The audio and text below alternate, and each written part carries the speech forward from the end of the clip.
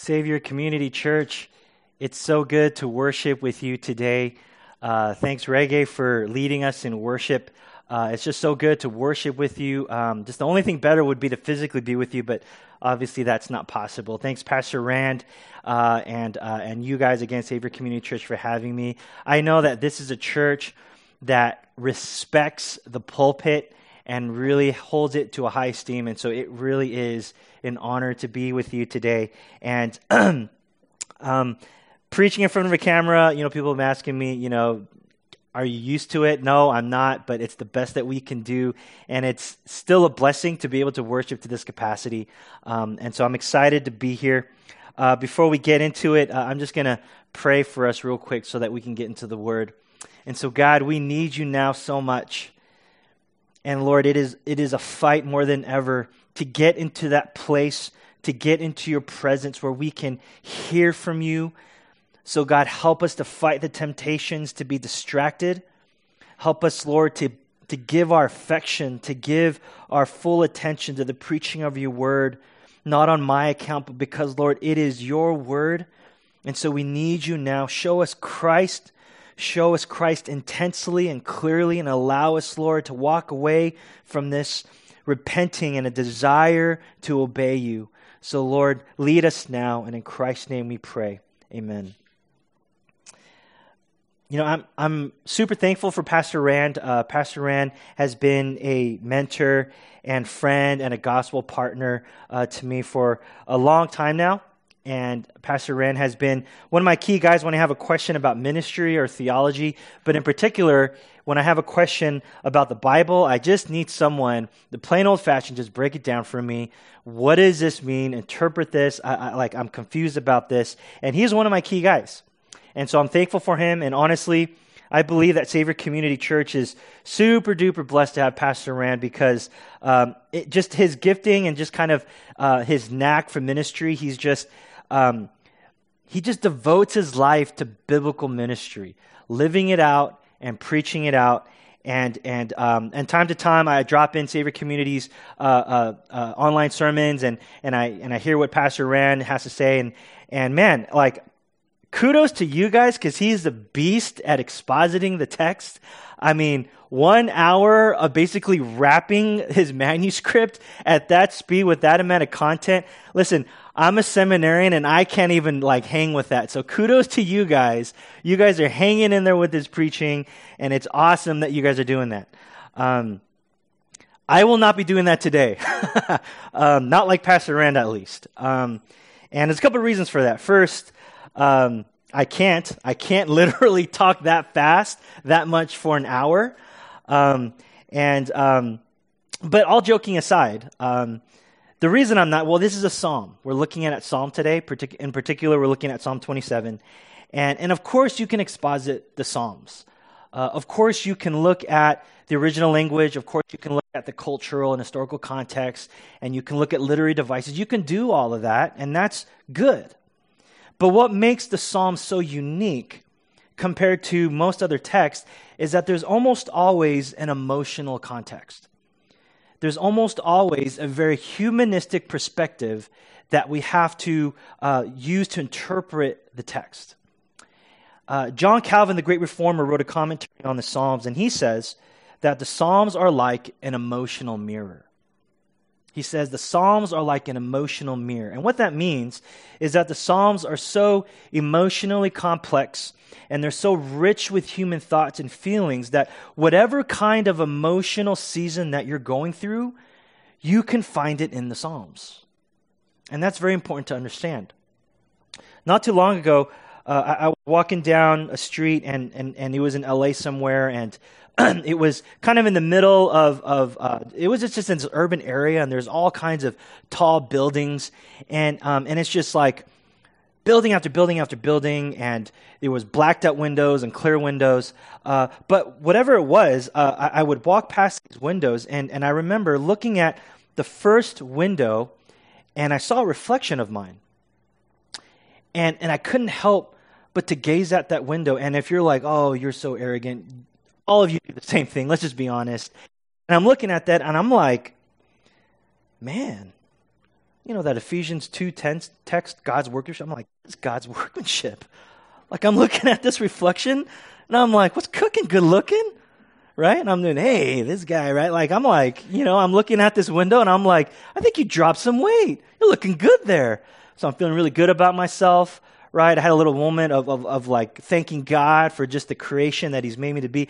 And I'm like, man, this is a good day. And so I walk to the next building, and I look at the window again just to get another glimpse of myself, and it's a completely different picture.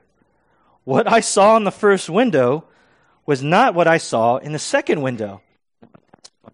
I go to the third window and the fourth window and the fifth window, and I realized that the first window was a deceiving window. You know what the Bible calls Satan, like the deceiver? This was a Satan window reflecting at me a lie about who I was. Because it was one of those windows that made you look tall and skinny. Deceiver, right? And so I realized that window was false, and all the other windows validated the truth that wasn't me.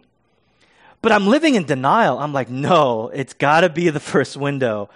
I go to the second, third, all the way to the 10th window, and I'm like, no, that can't be true. Silly, right? The point of a mirror, the point of a reflection is to be self-aware. And if you're going to be self-aware, you have to be honest. The point of a mirror, I mean, there's no point in looking at a mirror if you're not willing to be honest with yourself. See, why is this important? David, who wrote this psalm, he's going through a really tough season. It's hard to say for sure what exactly is happening in his life. Some commentators say this was a time when he was running away from King Saul. Other commentators say it was a time when he's running away from Doeg the Edomite. Either way, the truth is David is in a lot of trouble. But in the midst of his trouble, he just exudes this confidence. And it's not until we look in our spiritual mirrors and we're honest with ourselves that we too can glean from David's life experiences and also live with confidence in our own seasons of difficulty. And so we're in Psalm 27 today, and I'm just going to hone in on verses 1 to 5. And so I'm going to read first Psalm 27, verses 1 to 5. The Lord is my light and my salvation. Whom shall I fear? The Lord is the stronghold of my life. Of whom shall I be afraid? When evildoers assail me to eat up my flesh, my adversaries and foes, it is they who stumble and fall. Though an army encamp against me, my heart shall not fear. Though war rise against me, yet I will be confident. One thing have I asked of the Lord that I will seek after, that I may dwell in the house of the Lord all the days of my life, to gaze upon the beauty of the Lord and to inquire in his temple. For he will hide me in his shelter in the day of trouble. He will conceal me under the cover of his tent. He will lift me high upon a rock. So here's what's happening. David says in verse 1, the Lord is my light and my salvation. Whom shall I fear? You're probably familiar with that text. We have worship songs about that even. I think our tendency when we read the Bible, especially when it comes to popular texts like this, is that a lot of us, we kind of see this as this super lofty kind of verse, and it feels like it's just hundreds and hundreds of miles away. And what I mean is, you know that there is truth to this text. You know that there's other Christians who believe in this text, and also you see it on coffee mugs, t-shirts, and you know that it's good, but for some reason it just feels so far. And so the real question that you're asking is, well, how can I get this verse into my life? There's this disconnect. I don't really feel like the Lord is my salvation. The Lord is my light and my salvation. Right? So if we read verse 1, right? Again, this is a mirror. King David says, the Lord is my light and my salvation. The Lord is the stronghold of my life. That's very different from the Lord is the light and the salvation. That's very different from the Lord life. You see, David is doing he's making a very personal confession. It's not just true, but it's true for him. And so when you say, the Lord is my light and my salvation, whom shall I fear? You can't say that in an ambiguous way. You can't say somewhere miles away it's true for someone and it's true for these people, but if it's not true for you, then there's a disconnect there. Savior Community Church, is the Lord your light? Is the Lord your salvation? And here's the challenge. Don't lie. Don't fake it till you make it. It's a mirror. Be honest with yourself and be honest with God. Because maybe your personalized confession isn't the Lord is my light and my salvation. Maybe your personal confession is more like, where was my light and where was my salvation when I really needed it? Maybe for you, your confession was, where was my light and salvation when this person in my life who I love so dearly was diagnosed with cancer? Maybe your confession is more like, where was my light and my salvation when my parents just had enough of each other and now they're talking divorce? Where was my light and salvation when my so-called community abandoned me and never sought me out when I really needed it? Where was my light and salvation when I lost my job because of this stupid virus? Where is my light and salvation? You see, church, here's the reality. If God isn't your light and salvation, then something else is. This is a mirror. This is a mirror, so we have to be honest. When you go through hardship, where do you run to? Isn't that what light and salvation is? When I say hardship, it can be the kind of life-threatening thing. Sure, that's what David's talking about. But it doesn't have to be a life and death situation. It could be something as simple as you just had a really hard day. You've had a tough season. You're experiencing brokenness in multiple areas in your life. So when that happens, where do you run to? Maybe for you, maybe for some of you, your light and salvation is to numb yourself. We live in a culture where we are inundated with entertainment. I mean, half of our lives, if that, is in front of a screen in one way or another. We love our Netflix and video games. We love our social media. We love anything that involves a screen. It's to the extent that if the screen is taken away, we don't know what to do with our lives. We numb ourselves with entertainment because it's an escape. This screen becomes my light and my salvation. Maybe for some of you, your light and salvation is people. And if you go to church, then it's about the church community. It's about the church people. And the difficult part is that we need community because we're created to be communal. But at the same time, the difficult part is, well, we can easily then make it an idol. And so when that happens, one day we love community and the next day we hate it because it has somehow failed us.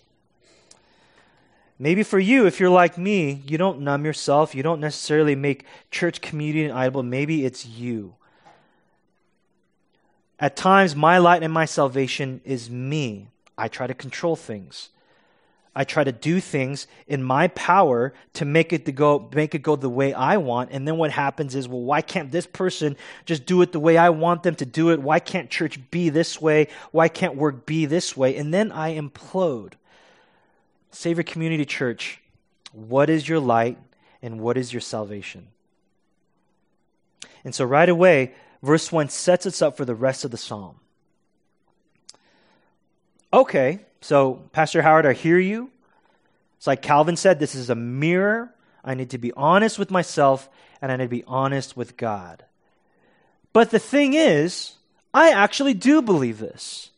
I actually do believe that God protects me and keeps me from harm. I actually do believe that God is my light and my salvation. And I can honestly confess, whom shall I fear? Well, let's see what David says next. He says in verse 2, when evildoers assail me to eat up my flesh, my adversaries and foes, it is they who stumble and fall. Now pay attention to this. Though an army encamp against me, my heart shall not fear. Though war arise against me, yet I will be confident. So David brings up some really extreme scenarios. He says evildoers violently attack him. When he says, eat up my flesh, that probably means Hopefully, he's not being literal, but he's talking about his wealth and possessions, right? They're being taken away and they're ruining his life. And then he says that an entire army is getting ready to attack him. He says war arises against him. And honestly, I may not know what it's like to have an entire army against me, but I do know what it's like to live in fear. Right? And this is the emotional context, right? I do know what it's like to be lonely and feel like I'm abandoned. I do know what it's like to just struggle and go through painful life seasons. And so if I'm going to be honest, I do pray like a good Christian should, but it's the content of my prayers that will really show what I believe. So we're going to skip verse 4 for now and come back to that. Go to verse 5. For verse 5, for he will hide me in his shelter in the day of trouble. He will conceal me under the cover of his tent. He will lift me high upon a rock. So notice, David doesn't say that God will shelter him from the day of trouble, but in the day of trouble. Very nuanced, but huge. Do you know what this means? It means that the Bible assumes that you as a Christian will face trouble. It's not a question of if, it's a question of when. When does the Christian face suffering and pain and struggle? As American Christians, we tend to live by a certain kind of theology. And when push comes to shove, that theology comes into conflict with biblical theology. As soon as we face a little bit of discomfort, a little bit of pain, a little bit of wilderness and darkness, we have these knee-jerk kind of reactions and we cry, something is wrong. This isn't supposed to happen.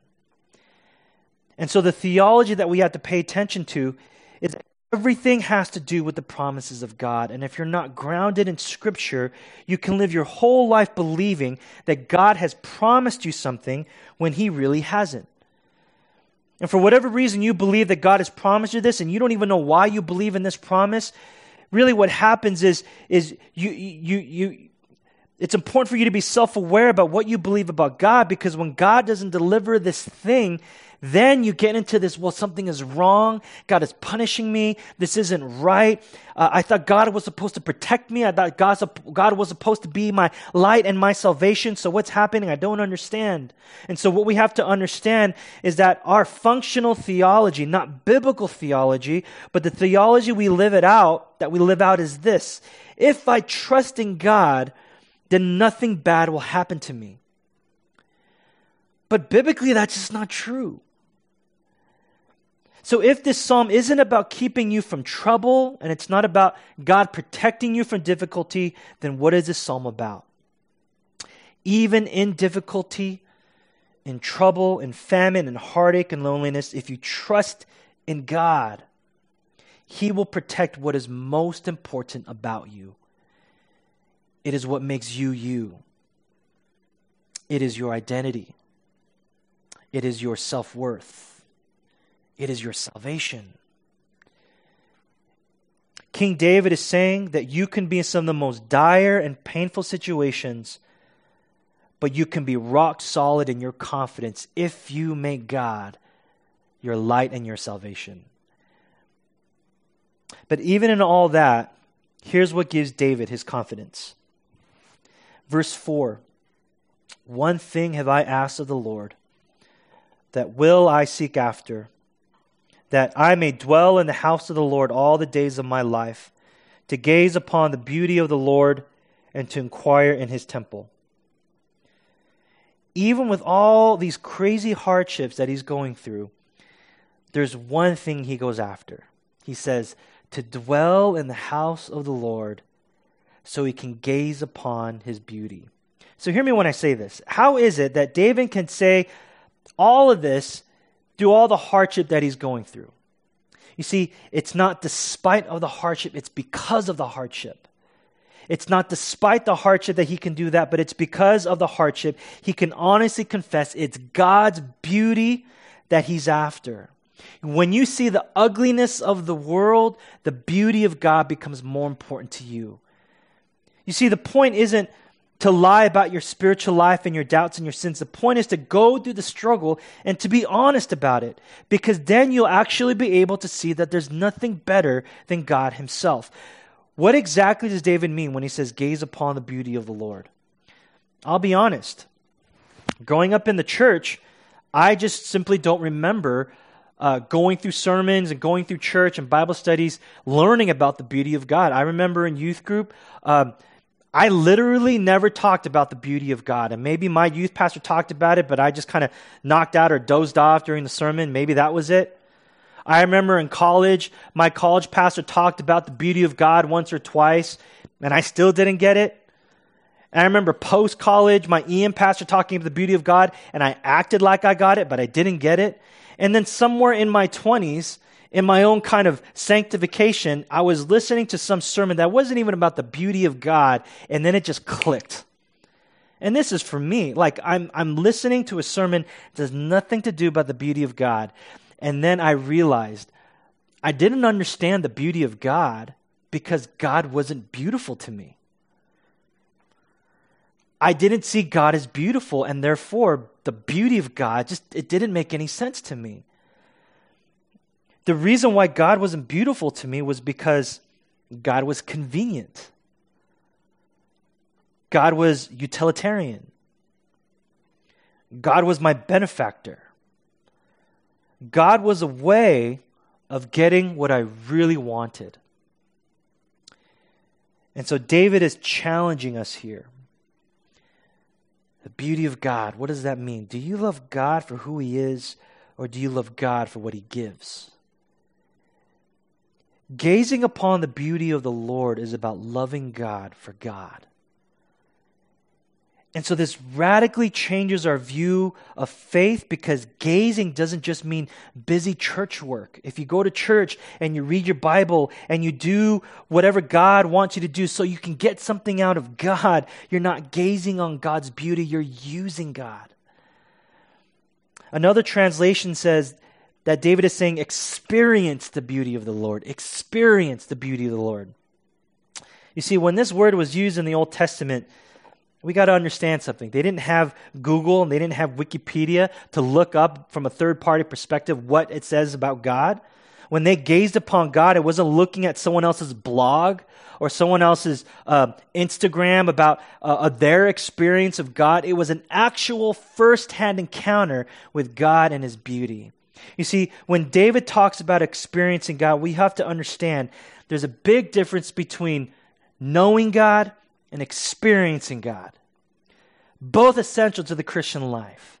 But David here is talking about experiencing God. And he says that in Psalm 34, oh, taste and see that the Lord is good. So let me give you two scenarios here to help us understand this. First scenario is this.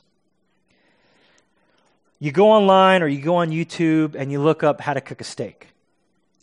And I love steak, and I could speak from my own experience in this.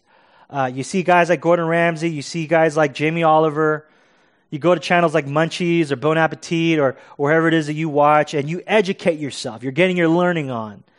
I learned a ton just from watching videos over and over and over. And when it comes to steak, you learn about the cut of the steak. Steak isn't just steak. Come on, that's for noobs. There's different cuts of steak. You see the marbling of the steak. You know how the steak is cooked. Right? And then you see pictures of a perfect sear, top and bottom, and it's a pink blush all throughout. You see, this is you knowing what steak is. Here's a second scenario. You make a reservation at a steakhouse. You sit at the table and you soak in the environment. You soak in the service, and then finally, after your order, you see that steak show up on a plate and it's sizzling. You smell it, you see it, you just sense the goodness of it, and then you cut into it and you take that first bite, and it's like, oh, so good. You see, taste isn't just the seasoning, right? Taste has to do with texture, right? And they say that taste even starts with your visual. You look at the steak and then you're stirred up in your affections to pursue this steak. That's how it works, right? And before you take your second bite, you take that glass of wine. I think this is a red wine, right? And you take a sip, right? And you're like, oh, I'm going to go in for another bite. And then you taste it and you experience it. So see, church, here's what I'm getting at. What's better, the first scenario or the second scenario? Second scenario, obviously. The first scenario informs the second scenario, so we need the first scenario, right? But it can't just be about knowledge. It has to be about the firsthand experience. Any day of the week you choose the first because no one says, hey, P.I., you want to come over? They call me P.I. at my church. Pastor Howard, you want to come over and look at pictures of steak? I'm like, no, stupid. I want to eat steak. That's what it's about. And so what boggles me is this. Why do so many of us settle with the first scenario when it comes to worship? When it comes to this time of consecrating that time to be in the presence of God, why is it that we just want to soak in the knowledge, but then we push away the firsthand experience? And here's what I mean. See, if you've been going to church for a long time, worship and prayer become a habit, which is great. But there's dangers in that, because the dangers of making worship and prayer a habit is that we can get lazy with it. We lose sight of what we're really doing. A local church pastor said this in one of his gatherings. He said, it's kind of funny, and I hope I'm not offending you when I say this. He says, you know that someone doesn't have a good prayer life when their prayer life starts with, "Dear God, thank you for this day." I feel bad for saying that. I feel like it's kind of true, but not. Right? You know you don't really have a good prayer life when you say, "Dear God, thank you for this day." Now, disclaimer, if you are genuinely and passionately thankful for the day that God has given you, go at it. Be thankful for that. Okay, but I'm just speaking from my experience. See, when you start a prayer that way, "Dear God, thank you for this day. Help me to just live out your glory." You just kind of threw up these religious words. I think we're missing something in that. See, the point that he was making was this. He said prayer shouldn't be, "God, I thank you for this day." He's saying, "Dear God, I need you today more than anything else. This day, God, I need you. I'm not even thinking about tomorrow. Tomorrow will take care of itself. Today, I need you. Not tomorrow, not next year. Today, I need you right now. When I look in this mirror, God, my honest heart says, you are not my light and my salvation. And something is wrong with that. So God, I need you to show me right here, right now, that you are my light. You are my salvation. Put it in me so that I can say, whom else shall I fear? That's what it means to look at this as a mirror. See, here's what I'm saying. When you worship, do whatever you have to do to get into the presence of God. Make it the most important thing, that when you are in God's presence, your spiritual senses are up. You are listening for God, and you are allowing that to be a platform where you're not just throwing up religious words, but you're opening up that channel so that God can communicate His heart to you. And I say this all the time, ever since this COVID thing and ever since we've been doing online services, like I hate saying this to my church people, but I feel like I have to. I tell them all the time, get rid of the distractions. We're so tempted to be on our Instagram and to sip our boba and to be texting our friends during that time. And then the worship just becomes knowledge, as long as I'm hearing it, but then you miss out on the first-hand experience. And I tell them all the time, the only thing you're allowed to text is Pastor Howard's fire today. That's the only thing you're allowed to text. Apart from that, do whatever you need to consecrate that time and to be in His presence. I mean, isn't that what David is saying? The one thing I want.